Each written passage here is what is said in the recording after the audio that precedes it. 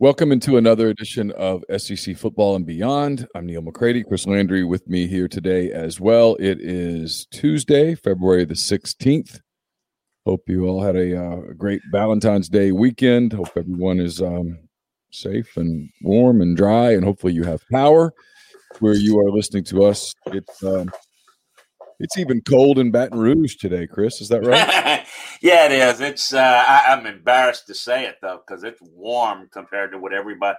If you're not in South Beach, I guess it's I think it's 22 as we do this podcast live on Tuesday morning, and I think it got supposed to get down to 15, 16 last night. So it's going to be 2 straight days of it not getting above freezing. So that's always a challenge with your pipes and whatnot. So, but I know a lot of people are in a lot worse shape, that's for sure. I know y'all are on a snow watch right there.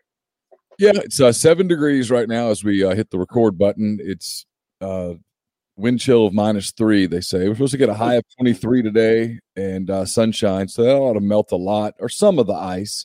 And then tonight it gets down to 14, so what gets melted will freeze back over, and then we're right on the cusp of snow/frozen rain here in Oxford, which is kind of interesting because LSU has to travel here for basketball, or is scheduled, I should say, to travel here for basketball Wednesday. That game got moved to Thursday at 4 o'clock. It was going to be played tomorrow night at 8. It got moved to Thursday because I think the weather tomorrow night is going to be a little hazardous in Oxford. So hopefully they can get that game in. I know it's a big opportunity for both LSU and Ole Miss. We'll talk some basketball in a little bit, but yeah, it's you look around, like my brother's in North Louisiana. He sent me pictures from Ruston. They got a ton of ice followed by a ton of snow. Ruston, like a winter wonderland. I grew up in Ruston. I think we got one big snow in my entire life there. I think it was 1982.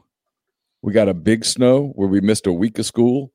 And so they get another one of those. What's that, 39 years later. So about once every 4 decades, Ruston gets hammered by a snow. That's my scientific assessment. My brother mentioned something yesterday. So we had, I think it was 2 years. Well, it would have been December of 2018. So a little more than 2 years ago. I believe it was 2018. I may be off a year. I don't know. We had the biggest snow we ever had in South Louisiana. And it was like December. It was December 8th.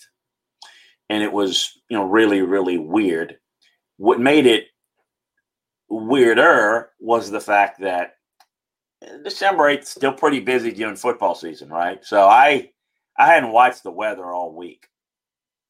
So can you imagine me coming in the morning, opening my window that day, and I literally had a flashback like, have I been dreaming? Have I been in Cleveland? I looked out, it literally, and I don't mean a little snow now. I'm talking, what's the most in recorded, I think they started recording snow back in the late 1800s, and it's the largest one ever. And I don't remember the details of how, why, but it was just unbelievable. And, and I was just like, so on top of that, I wasn't expecting it because I just hadn't been watching the news. So busy. Again, football season was kind of to its conclusion, but so that was the one that. But we're not expecting anything like that. That's a once in a lifetime. I probably will never live to see that again. In South Louisiana, anyway. In my travels, I see far too much of it. Yeah, it's always. I always find it interesting when the South gets hit by storms like this because they don't come often. And when they do, obviously the South is not typically prepared for it. And, right. And frankly, why would you be? I mean, like in a town like where I live in Oxford, we get ice like this once every, 4 or 5 years. It would be a waste of resources to have like storages of salt and stuff for correct. So when it comes, you just kind of, because typically it's going to melt. It's like it's going to get warmed. It's going to warm up no later than Friday. That's exactly right. And so it's going to be okay. But all the people criticize the South for not being prepared for it. Well, of course we're not prepared for it. Why would you? Like you said, why would you? That's what we do. We say tomorrow afternoon in South, it'll be 45, 50 degrees. Yeah, you'll wait it out like we wait out a storm. It's going to melt. You have to. If you're in Minnesota, you spend a fortune for taxes, but it's worth it because that's all they do. I mean, they're out there every day, like any other maintenance, like the UPS truck. They're out there every day scraping the road. In Chicago and Minnesota, they don't stop because they can't stop unless it's really, really bad where they can't control it. But yeah, we don't deal with that. Why would you do something? That's why they say, okay, look, if you're in Oxford, you're in Memphis, you get the salt down from Minneapolis when stuff is coming, and you do it, and then you might not need it again for a couple more years. So Gus Malzahn, the former Auburn coach, excuse me, formally introduced as the head coach at UCF yesterday. I was a little not surprised that Gus got the job. I was a little surprised based on some conversations I'd had with people last week. I was a little surprised that Gus decided to take the job. I know there were some people around him that were like, take a year off. There's no offset on the Auburn money. He's due, I think it's $21 million or so. So he's already gotten one of those payments. He's got two more payments to go. So he's guaranteed that money no matter what. There were some people who were like, hey, do TV for a year, maybe do some analyst stuff, play some golf, whatever. But apparently that's just not the way he's wired. He's a football guy. He wants to coach football. He was offered the UCF job. And I think the more that he dug into the UCF job, the more that he liked what he saw, the more that he thought he could win there. And ultimately he took the job, I guess, on Sunday night. So Gus Malzahn, the new coach at Central Florida. What's your reaction to that? I think you hit it. It's the Central Florida job. I think he sits out. I think he does exactly what you said and what his friend suggested he do. If it's not for Central Florida, I do think he, as a coach, I don't know that he's as comfortable just kicking up his feet. And I think he's still young, but I think he probably sits out a year if it's not the Central Florida job. I think that Central Florida job, I know this, it's one in the coaching profession that it is very coveted because it is the best Group of 5 job. It is depending on how you want to look at it, it's a stepping stone job. Or if you're Gus and you got some grandkids and, he's, near Mickey and what have you, then, he's that could, I don't know that Gus is going to get another big time job. That this might be his job. And I don't know that he's going to be eager to move. I don't think he goes back into the SEC. I don't think he'd jump for, necessarily, and maybe the right job. Yeah, but I think most of the jobs that you would think in Power 5, he'd probably pass over because the one thing I thought a lot about since Sunday night was, my feelings on Gus are a little bit different. I mean, people kind of label him as, this offensive genius, and I don't. I think that's one of those things that's been perpetuated. I think his offenses have been very overrated. And other than, certainly Nick Marshall and Cam Newton, he's been there a long time. Plenty of time to recruit the type of players he wants to run. That offense has no concept of a passing game, pass routes, pass protection. And so I think that when he didn't have basically a running back at quarterback that could also throw it a little bit, it just didn't work. What made Auburn successful when Gus was there, when they were successful, was the defense. And quite frankly, more specifically, Kevin Steele's defense. Yeah. That was the strength. And, but he's basically a lot of, again, people who just don't really study the game but follow it a little bit say, boy, he beat Nick Saban 3 times. He did. That's true. He did. And he's a good recruiter, not a great one. He doesn't recruit at an elite level, but he recruits well. But I don't think he didn't have what I would call collapses Bless you. But he didn't have, excuse me, great consistent success either. But I also wonder, to go ahead and defend him a little bit.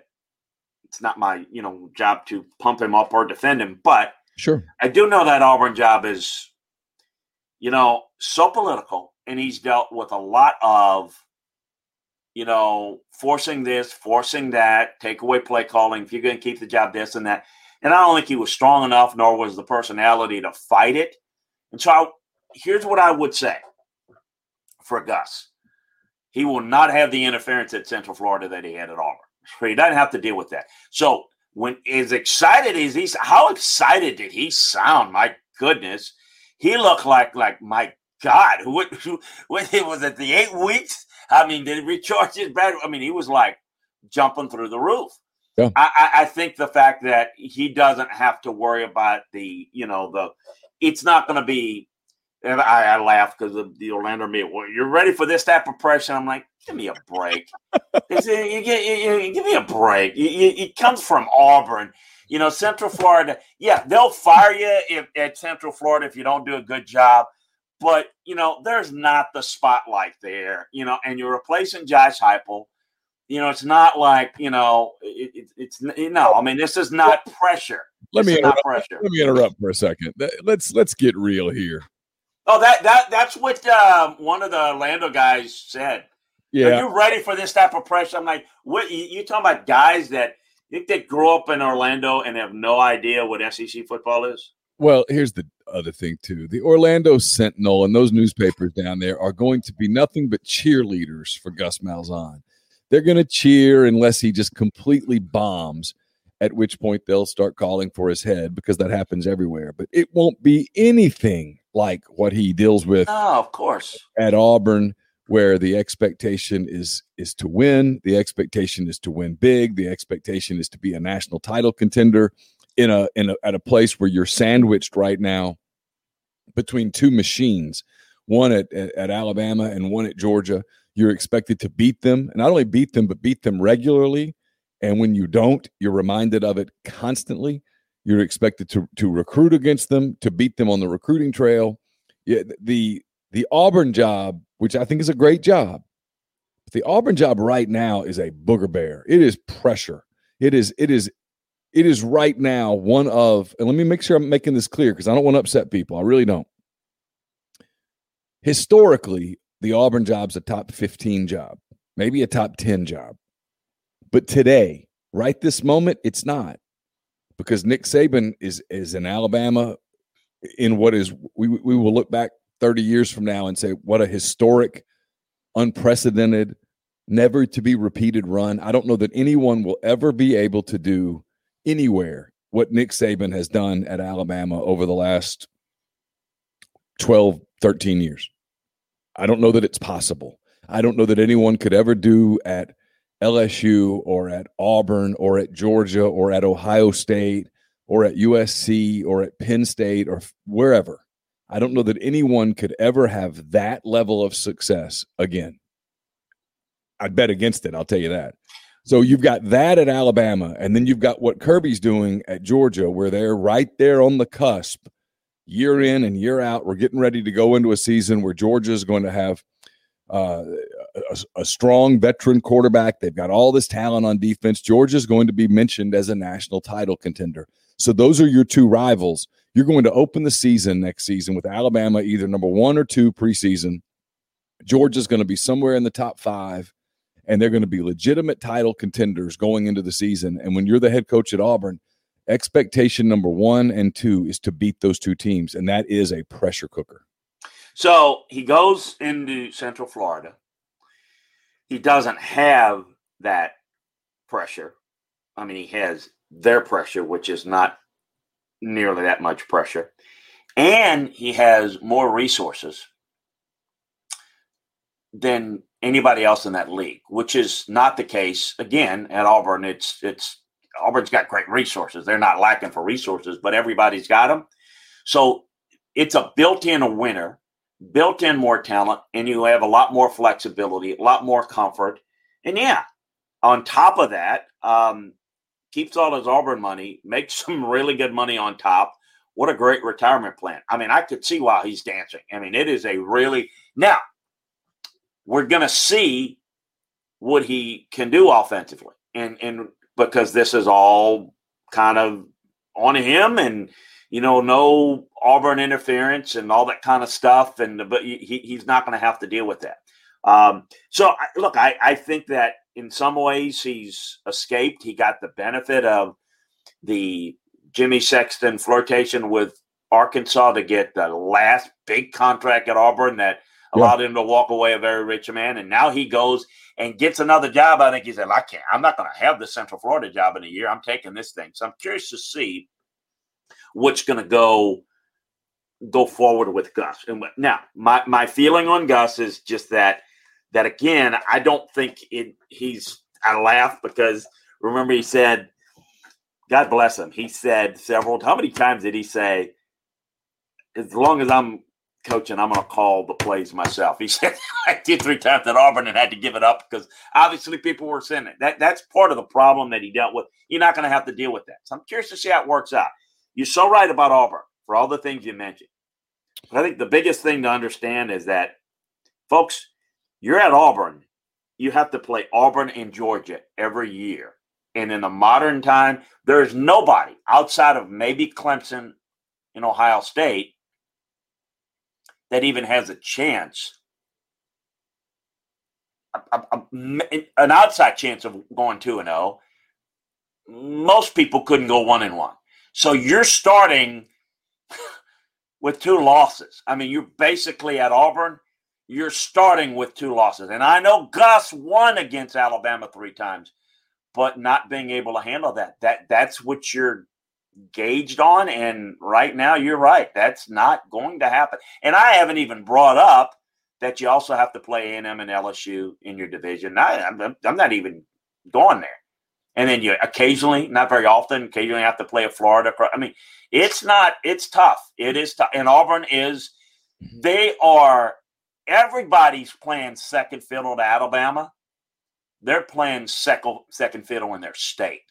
And that's difficult because it just so happens that's where geographically the big juggernaut is. So I think it's tough. I think Brian Harson's going to figure it out. I think there's a lot of those issues there, but he'll have time and they'll be more patient with him because the one thing they did give Gus, they may not have cooperated. They may have caused a lot of hurdles in his way.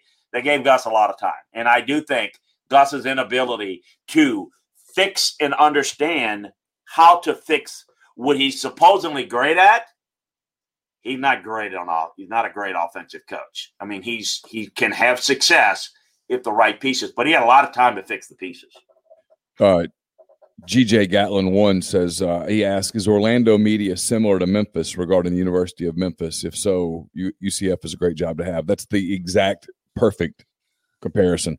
If you listen to Memphis Talk Radio, if you look at Memphis print coverage, it's very pro-Memphis. There's pressure to be pro-Memphis from the higher-ups. You essentially have to be a cheerleader if you're going to be on the air in Memphis. And it's very similar to that in Orlando. And there's that same – at Memphis, there's such a pressure to be pro-Memphis that you attack Tennessee, you attack Ole Miss, you attack Arkansas, the SEC schools that are around there. At UCF, it's kind of similar in Orlando. You talk about the Gators and you talk about the Seminoles, but there's this pressure to be Orlando-based. And so, it's very similar. So I'll ask you this before we're not going to spend a whole hour on UCF. Had you been the AD at UCF, who would you have hired, Chris? I was a big fan of Jeff Levy. I think that he fit the profile, not because the players wanted him. I mean, that's just – and I don't even think it's because he's familiar with the program, because I think Gus has got a lot of connections. That's a recruiting area anyway. I just think that I'm not against the Gus hire, but I think, to me, I think that Jeff's a really bright young coach, and I probably would have gone in that direction. I do think Gus will have more. He'll have more success at Central Florida relatively speaking, than he did at Auburn. And he had success at Auburn. My God, it's not like this guy failed. Of course he did. My thing is everybody looks at, I always say this, everybody looks at the result. I look at the process that creates the result because that's what's important. And for me, how it looked every year with Gus was the same issue. Offensive line couldn't pass protect. They didn't have any route concept. They were, with their offense and with their up-tempo, you could tell that Gus knew what he knew very well. But boy, great coaches to me are not guys who bring a scheme. Great coaches are guys that alter a scheme because football is a constant game of adjustments and modifications. And Gus has never modified. With his up-tempo power run, he had things going. I just assumed with his offensive mind that he would grow with that and develop that. He never had an ability to do anything in a passing game, and people catch up to that. You can't adjust. When they adjust to you, you don't hire schemers. You hire people who can create schemes and adjust, because when they adjust to you, you have to adjust. That's the key. I think at Central Florida, he'll have success. More than likely, he'll have more talent than everybody else that he plays, so that's going to give him a chance. But I don't think it'll be, all that. I probably would have gone with Jeff. I want to address something here real quick because Blaine says something not realistic to do what Bama is doing. Recruiting is a way to topple Bama when you start beating them consistently, recruiting for elite talent. Abel shows some vulnerability. Blaine, I got news for you. Georgia is recruited every bit as good as Alabama. Clemson has. Ohio State has. It's not just talent. Alabama develops and coaches it better than anybody. Okay, now you're correct. It is about talent, but it's how you develop that talent. Georgia doesn't do it quite as well. And don't tell me, well, Georgia's second in Alabama. No. Georgia's been one. The talent level has been great, but keeping the talent level, developing the talent level, Georgia's inability to this point under Kirby to be great on offense when they have the potential to, that's going to be the key going forward. The Ohio State, Clemson, and Georgia can match Alabama talent for talent. Nobody else can, but they can match them. They're loaded. Alabama has the best talent. They keep the best talent. They develop the best talent. They coach the best. So it's not that easy. If it was that easy, somebody would have done it. And so I think that's really, really, important to note that it's not about, well, all they do is recruit. No. They develop. That's why they're really good. And I think that's the missing point, is how much better they are. Yeah. My response to what Blaine's saying is I get what you're saying, but who's beating them in consistently in recruiting for elite talent? Right now, nobody is. Nobody's beating Alabama consistently. They finish number one in recruiting every year. And then they're great at evaluating. They're great at developing. They have a culture there that everyone else is trying to recreate. It's I'm telling you, I think the day's going to come. It's hard to see it in the moment. I think history is going to be even kinder to Nick Saban than the present is.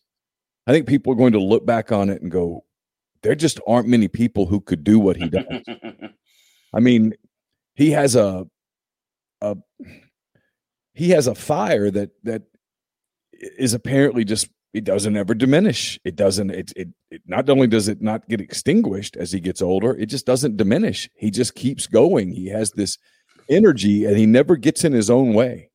Usually consistency.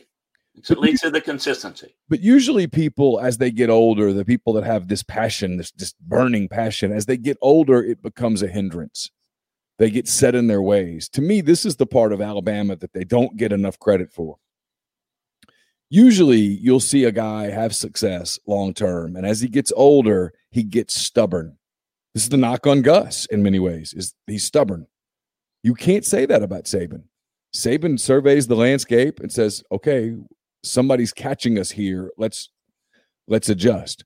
That's, to me, what the difference between Saban and some other historically great coaches is his adaptability, his ability to change, his ability to be a chameleon. And I mean that in a positive way. Their ability to go from when you go back and look at Alabama in like 2012, 2013, and look at that offense compared to the offense today, totally different deal. Defensively, they're somewhat different. They've adjusted to the way that things are done. And a lot of coaches don't have that adaptability. And so ultimately the clock runs out on them. You know, the hourglass runs out of sand. Saban doesn't. It's like as soon as the sand gets halfway down, they just turn the thing over. Yeah, look, here's the thing about it. Greatness is consistency. You know, a lot of guys can be great for periods. You know, the people that can do it time and time again. Saban has had a lot of people, a lot of coordinators. They win with different people, different players, different styles, as you mentioned, different coaches. And it's his leadership, his attention to detail. It's the perfectionism, the perfectionist in him, I should say, on getting everything done. That's what gives them the edge. You know, I always say you take Alabama, you take Nick Saban, Alabama out of the equation. College football is pretty interesting because, you know, you don't know what's really going to happen. You take them out of the picture and you don't know what happens. I mean, you don't know what would happen at other places where, you know, you can have a run. You can have an LSU one-off. You can have an Auburn, you know, who make you know, beat Alabama a couple of times, 3 times actually, Dusty. But the reality is the consistency. Can you do it? Can you follow that up with a big win, or do you lay an egg? There's never any letdown. There's never any of that. So it's just one of those things that I don't think people get. It is recruiting, but it's evaluating and getting the right evaluations correctly. You know, Georgia has recruited very well, but, you know, they've had some of those quarterbacks that pick up and leave. You know, Alabama has them too, but usually it's because Alabama wants to get them out because they didn't turn out as well as they thought. They sent a 5-star guy, a linebacker, out yesterday or 2 days ago. And, you know, just because he's just not quite as good, they misevaluated, hadn't developed, whatever, they're going to make that scholarship available to someone else. And that's how they do it. You know, Georgia's not quite done as good a job. Yet, Georgia's done a hell of a lot better job than people give Kirby credit for. But everybody's being compared to Nick. And by comparison, no one measures up. I mean, the only people that have come close is Dabo. People wanted to put Dabo on the same tier, and people wanted to put Urban on the same tier, and it just hadn't quite. But that's it. The list is there. And they're really, with all due respect, not as close as people want to make it out to be. You know, other than the fact that they're young. And let me just say this too. Kirby's very young. I mean, he's got, you know, a lot of time, but I don't know what he's going to do with it. I don't know that, you know, say, well, he's not going to win. No one's going to win as much as Saban. That's just why he's special. So let me ask you this. Grind says here, this is UGA's best chance to win a title since Kirby's been at Georgia, other than 2017. But in 17, they were still slightly less talented and experienced than Alabama. Hate them. Grind's an Auburn fan. Hate them, but they should win it all this year. Do you agree? Does Georgia should I think that they've got as good a chance as anybody. But how are we going to sit here in February? We don't know what's going to happen. There's so much that's going to happen to affect the team. Yeah, I think their chances are good. They're bringing a good quarterback back that's experienced. What if he goes down? Then all of a sudden, forget it. It's, you know, I mean, can you get Brandon Griff ready to go? How quickly can they get him? I mean, you know, to me, there's so many variables. They're really good. They're right in that mix. We'll see what they can do offensively and how much they progress. I think there's the ability there. But let me also mention this too. And this is one of the things that's unique about Georgia. Kirby is 43-ish, very young. This is his first head coaching job. Okay. Now, there's no excuses. You get a job, but if you're Georgia, Georgia's unique. Georgia, other than one time, they've hired an assistant coach to be their head coach at Georgia. Only Jim Donnan. And actually, it was Glenn Mason who took it and turned him down from Kansas. Yeah. That's the only time they've ever hired a head coach. Every coach that they've hired has been an assistant. So it's a tough situation. Look at Jeremy Pruitt. Didn't go so well at Tennessee, and a lot of them haven't. Kirby's done a really good job there. You're not – Nick Saban today is not the Nick Saban that I knew at Toledo. He's not the same guy when he took the job at Michigan State. All those experiences just, they pile up day after day, year after year, and that's made him to what he is. The Dolphins experience, the LSU experience, all of that. Kirby hadn't had that. He's kind of had quite frankly, a charmed life, as I like to call it. Remind me a little bit of Jeff Fisher on the pro side, who I work with. That Jeff went from a player, Buddy Ryan, who was his, pardon the pun, buddy, and put him on the staff in Philadelphia, and all of a sudden he's the coordinator, and he goes to the Rams and the Niners, the head coach. He never built the foundation. It took him a while to build the foundation. I think Kirby Smart is done. Again, this is from a coaching viewpoint, not a fan viewpoint, because I'm not a fan. I think he's done one hell of a job because he's learned an awful lot in a trial run at a big-time program that would swallow up a lot of folks. He's not winning the race, but he's not drowning either. He's really good, and if you take away Nick Saban, look, I don't know that I would want anybody else for Georgia other than him. I think he's an ideal fit. Now, we'll see if down the road, if 10 years from now he still hasn't fixed some of the same problems, then you got a problem. But, it's not like they're losing 4 games and they are really at an upper level. And you know what? They're close is not, to me, it's more about, I admire the people that are consistently there. I heard the same thing about Tom Osborne. Couldn't win the big game. Chokes in the big game. Can't beat Oklahoma. Can't do that. Bobby Bowden couldn't win the big. They did. And when they did, they became icons. I'm not saying that it's going to happen with Kirby. I'm just saying that he's a lot younger than those other guys were before they started to, pile up. And no one piles up 6 or 7 titles. No one except Bear and Nick. That's the thing that people understand. You cannot compare. We'll switch to some other topics in just a second. First, I want to tell you we're also brought to you by Blue Sky. Blue Sky believes in being fast, fresh, and friendly throughout the thoughtful layout and cleanliness of their stores. Blue Sky hopes to provide customers with a fast and easy buying experience from services to products. Blue Sky plans to keep things fresh. They always provide the freshest flavors of their brand name products and the best services available. They even bring in some of the newest products on the market to their stores to provide an even better customer experience. A smile can say it all, and at Blue Sky, they want to show their customers that they care about them and their shopping experience. They'll always strive to improve their efforts to accomplish exactly that. So check out Blue Sky today at any one of their 48 store locations across the Southeast. We are also brought to you by Alpha Specialties, located at 1670 Highway 80 in Pearl, Mississippi. It's your trailer-specific professional. If you want to haul it, they can call it. Alpha is the premium trailer dealership in Mississippi. They've got Load Trail. It's the premium brand trailer, the highest quality utility equipment dump and gooseneck trailer being built today. Fully primed and powder-coated, Load Trail trailers come with an industry-leading 3-year warranty and 2 years of roadside assistance. Alpha Specialties also has Hallmark cargo trailers, one of the most quality cargo trailers on the market today. Perfect for hauling goods to markets and shows, ATVs to deer camps, hauling race cars and more. Alpha can even work with third parties to have game day trailers and concession trailers built just for you.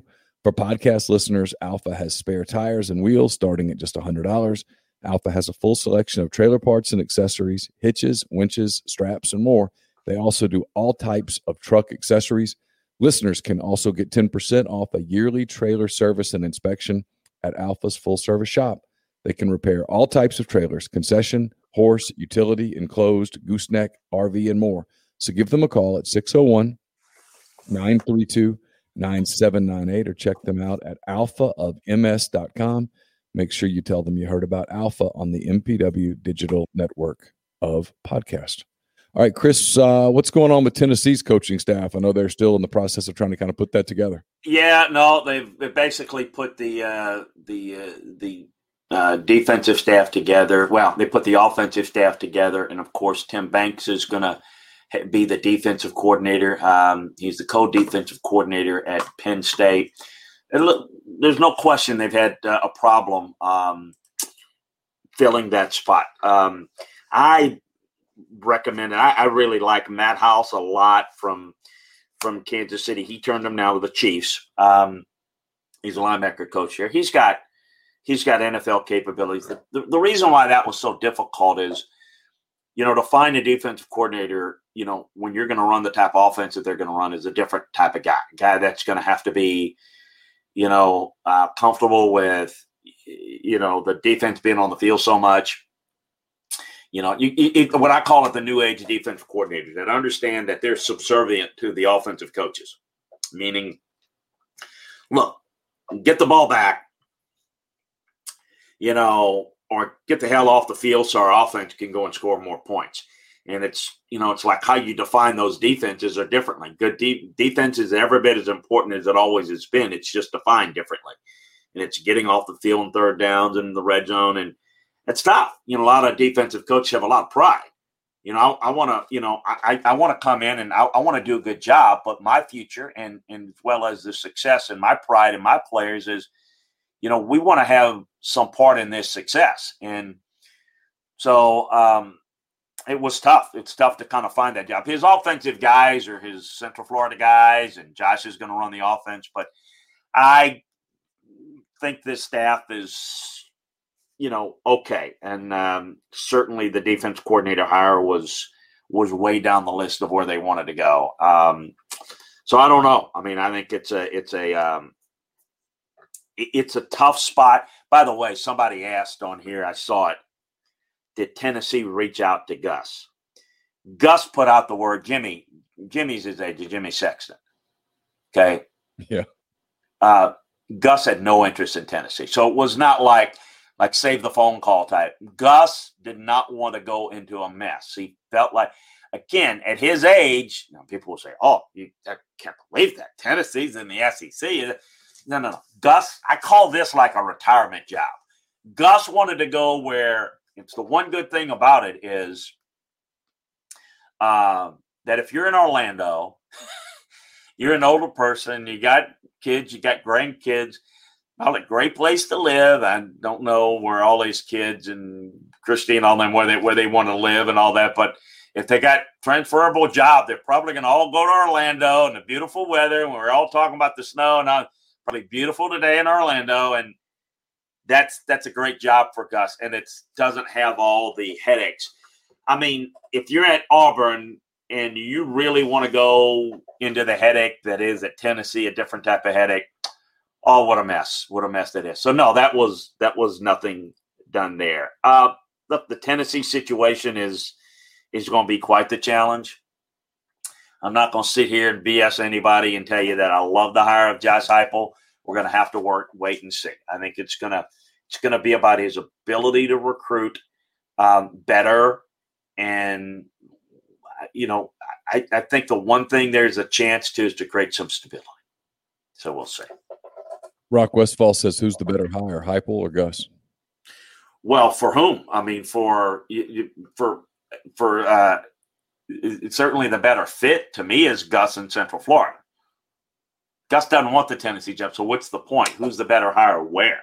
Yeah. So the next question. I mean, Gus going to tell, what are you going to do? Put a gun to Gus's head and say, you're going to Tennessee? He's not going to Tennessee. He doesn't want it. So it's a moot point.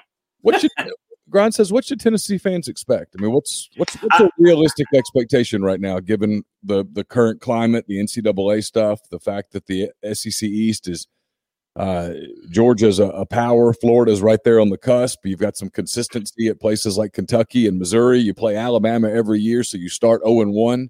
I mean, that's a tough gig, even before you talk about NCAA sanctions. What's a realistic expectation for Tennessee fans? Well, I think fans, when people ask the question, they're talking about a win-loss record, and that's all relative. I think what's right now needs to be to clean up things, meaning to calm the chaos and to kind of get the train on the track. Even if it doesn't move for a while or moves very slowly, got to get it on the track because it's been derailed for a while.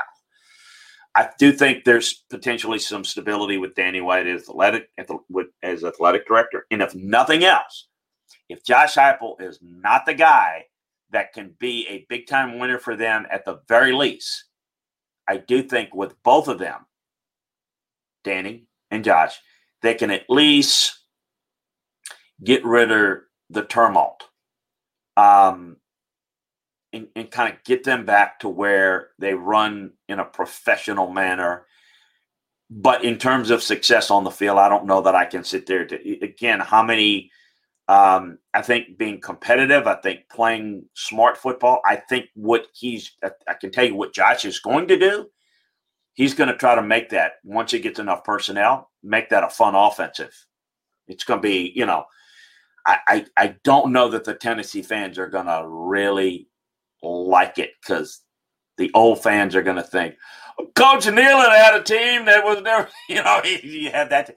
That's not going to be what they're going to be. This is going to be like, Grind makes a great point here, Chris. He says cleaning up is never fun. He's exactly right. He goes, that's why they made us sing the cleanup song as kids.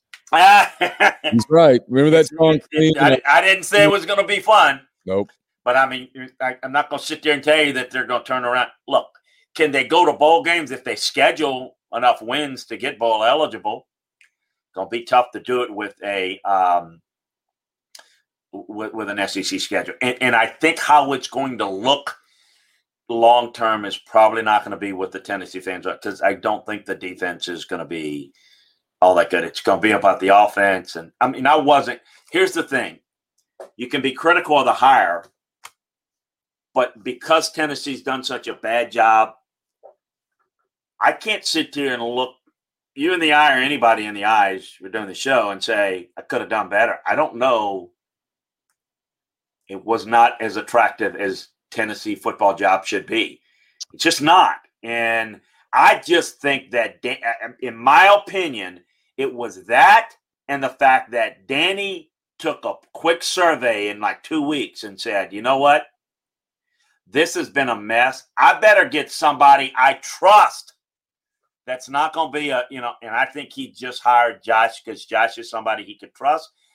And I don't think he had anybody else that he was as comfortable with. And I mean, he wasn't going to hire they get that guy with Tennessee tight. No. That's what they don't want. They don't want anything to where there's this faction and that faction. They all want to go in the same direction. Well, so I think they're going to clean things up, but it's going to be ugly on the field. He got scared a little bit, and I don't blame him. Talking about Danny White, he looked around. And you couldn't get Gus Malzahn to listen. You couldn't get Tony Elliott to leave Clemson as an assistant. You couldn't get Jamie Chadwell to be like, yeah, I'll definitely do it. So in other words, the coach at Coastal Carolina, the coach at Louisiana Lafayette, the assistant at Clemson, the fired Auburn coach, when you can't get those kinds of people to enthusiastically go, oh, hell yeah, I'm in. You got to take a step back and go, where's our job today? That's why I'm with you. I think Danny probably could have done better than Josh Heupel, but he could have done worse.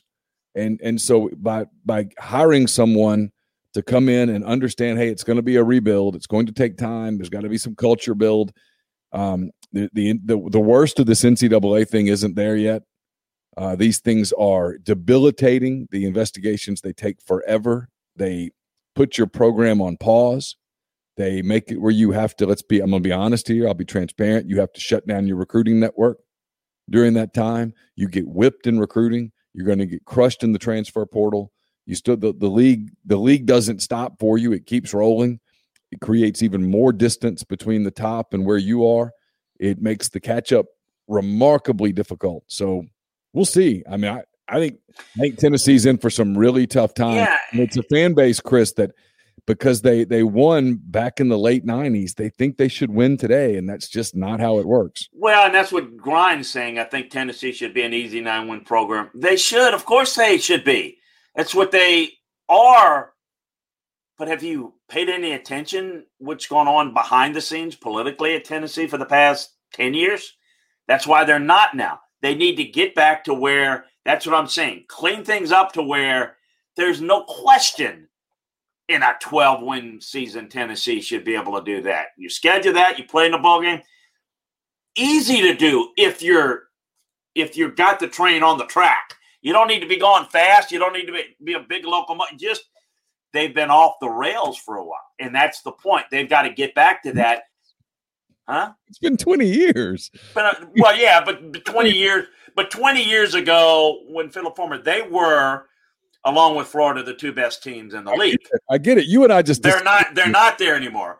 Alabama wasn't Alabama. Auburn was screwing around. LSU was screwing around. Yes, Chris, hold on. That's the point. All of the advantages that Tennessee had in the late 90s, it no longer has anymore. Tennessee, that was before the SEC network.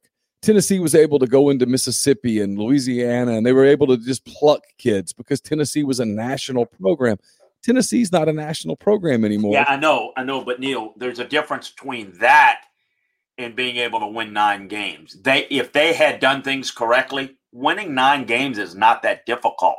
I mean, you're not winning the East. But you're also not losing to Vanderbilt and Kentucky. That's where Tennessee is falling off. Tennessee hasn't been as good as South Carolina for good. I mean, it's just how embarrassing. They're not. The reason why they were great under Phillip Fulmer was Phillip did a good job, but all the other, there's the things, the advantages. Alabama was awful. Nick Saban wasn't there. Mm-hmm. Auburn wasn't good. LSU wasn't good in the West. I mean, and then in the East, it was Florida and Tennessee.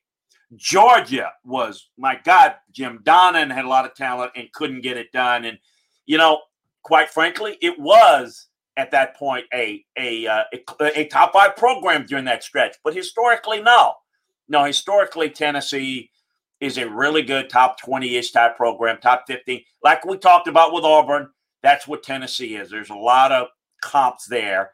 And, but both are struggling, and both is a direct correlation to the fact they are not even on the same stratosphere as Alabama. And that wasn't the case at one time.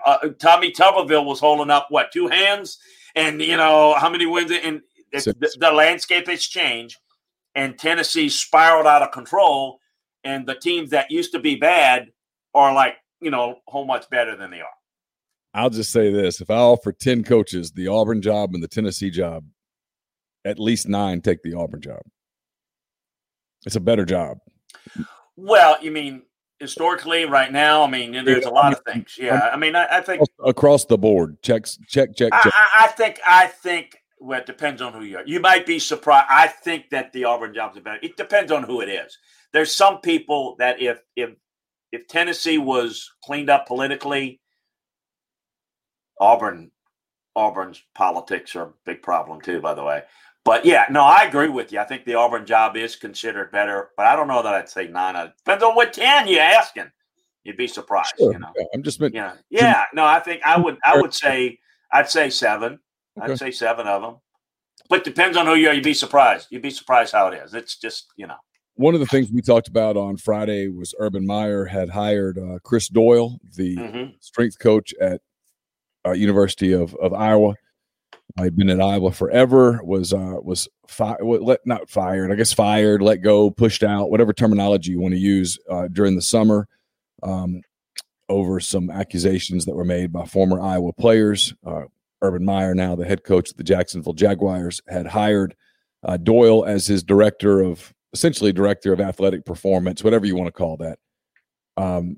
There was a media backlash that happened last Thursday, Friday, and by Friday night, you and I, our show had not even gotten cold yet, and Chris Doyle stepped down. Whatever terminology you want to use there. What were your? Well, I was laughing because not funny, but we left the show on Friday with the idea of this hire ain't going to last very long. Yeah. It didn't last our next show. Here's the thing about it, and I've said this before. I know Chris Doyle. I've known him for a long time.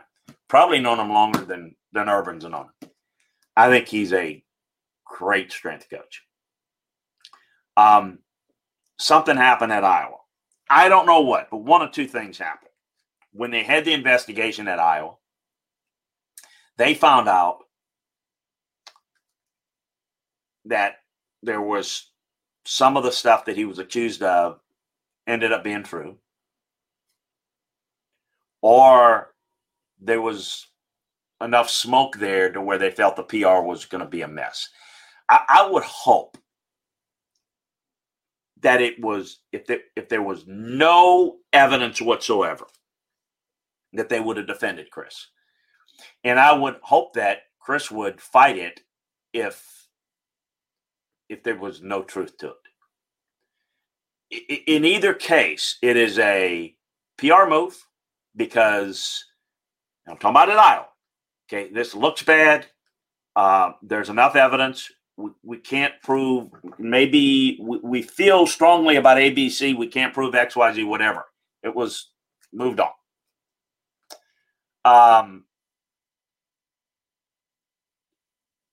With that said, Meyer is okay. So the question is, how could not Meyer foresee the firestorm? Very simple. Urban is. You've got people who are arrogant, and then he's off the charts arrogant. Urban, as I said on Friday, you're not in Gainesville, you're not in Columbus, where you can deal with things a certain way and have the local media, back you up. Zach Smith, it's not his fault. You can't. You're in the NFL. The NFL media will get you. You have to be beyond arrogant, because Urban's not stupid, but he is very arrogant. Here's the point. You cannot, with 85% of your players being black, you cannot keep, in the case of Iowa, or hire a guy that's going to deal with black players that have that history, because the perception is this guy was let go at Iowa because of this, and you're going to hire him. That is beyond stupid. And no, he shouldn't have stick to his guns. First of all, it wasn't his decision. That came from Park Avenue to Shad Khan. This is what's going to be done. You can resign. You can do whatever you want. Okay, but if it was his decision, no, you don't stick by your guns. That's stupid. You make a dumb decision and you can't foresee the outcome, but you're going to stick by it. How stupid is that? No, you're tone deaf if you understand. Now, I don't know, and this is the difficult part for me. I don't know what happened with Chris. I don't. Yeah, I said this the other day, and I'll repeat it again. I'm not versed enough in that to know what actually happened. It's one person's word against one. But I know Iowa let him go. Iowa kicked him out because there was something there, and he didn't fight it. And his reputation is at stake, Neil, for the rest of his life. And let me say this, not cut you off, but just something else. There is no more important position on a staff that touches every player than the strength coach. Yep. See, if you're a quarterback coach and you don't like a guy and you're the defensive lineman, it's one thing. Everybody has to deal as there's a brotherhood between the strength coach and that player, and it's a big brother, tough love. And Rock says, well, he was an arrogant dumbass. Yeah, I'd say my point. Urban is an arrogant guy. I'm Urban Meyer. I can do what I want to do. Well, guess what? You're in the NFL. You don't know how it works, and you better learn. Because here's the thing, that strike one against Urban. Because here's what it does. You might have gotten rid of Chris Doyle, but every player now, black player, every player, you have to know how they're going to feel about that. So every one of them are saying, what the hell do we have as a head coach here? Is this how he feels? You follow me? Maybe he doesn't say racial things, but does he condone it? See, this is the type of things you open the door up. But when you're so arrogant and you think it's all about you, and people know, I've known Urban since he was a GA college, think the world of him, but boy, he is tone deaf beyond belief. He is, again, been enabled. You're not in Utah, in Bowling Green, in Gainesville, in Columbus, to where they're going to put up with it and they're going to make excuses for you. So when you're running a rogue program at Florida and you have the Aaron Hernandezes who had all sorts of problems there, I don't think anybody could expect him being a murderer. But you darn sure knew this guy was a bad dude. And they had more problems in Gainesville. And everybody in that media that covered that up and made excuses, that ain't going to happen in the NFL. And when the Fritz Pollard Alliance, who I know, Rod Graves, and when the NFLPA is going to get involved, you're not going to have that type of guy. The league won't allow it. And so what it does, it makes you look weak as a head coach. And so he's off to a bad start. Now he's got to clean that up. It was dumb. But why was it dumb? It's not that Urban's dumb. He's arrogant. Yeah. Arrogance could blind you to where you're bigger than the game. Urban, you're not. You haven't done a damn thing in the NFL. Here's the media difference between covering a college program and covering an NFL franchise, and I've done both. When you cover a college program, if you're negative, the fans will try to run you off. If you cover an NFL franchise and you're a homer, the fans will try to run you off. Mm-hmm. They expect different things. It's two totally different kinds of fandom. And Urban's about to deal with media that's going to get after him, both locally and nationally.